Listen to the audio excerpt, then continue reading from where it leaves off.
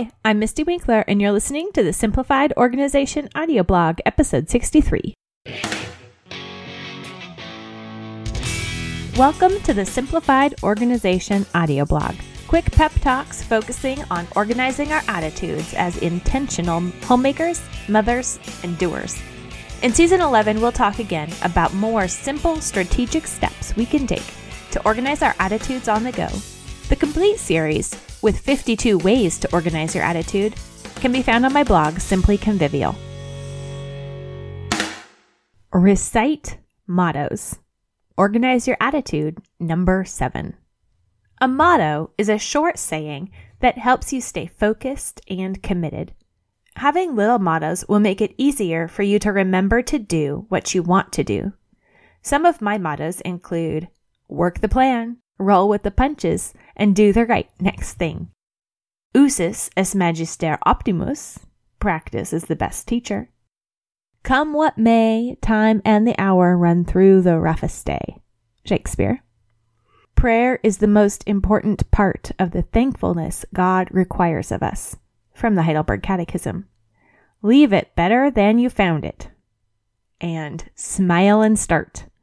These little chants I can tell myself are mini pep talks on the tip of my tongue that can help bring back my attitude when it starts drifting into dismay or laziness.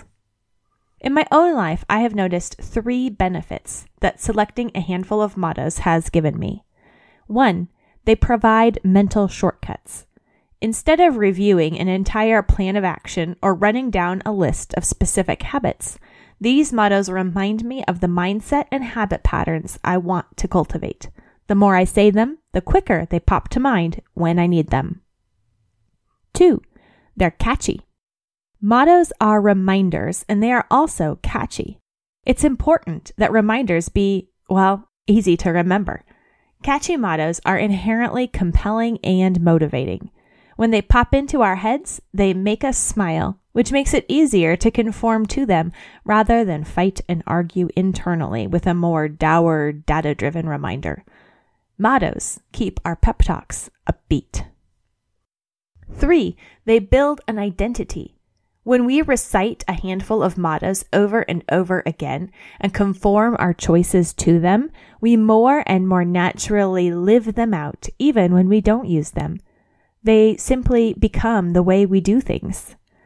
The best way to form new habits is to take on the identity as the kind of person who leaves things better than they were, smiles and starts, or doesn't let a mistake or slip up stop continual practice.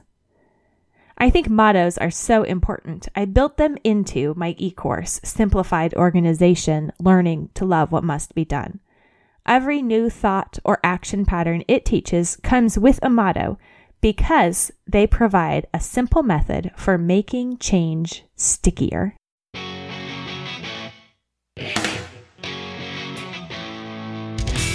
And that's it for this episode of the Simplified Organization audio blog.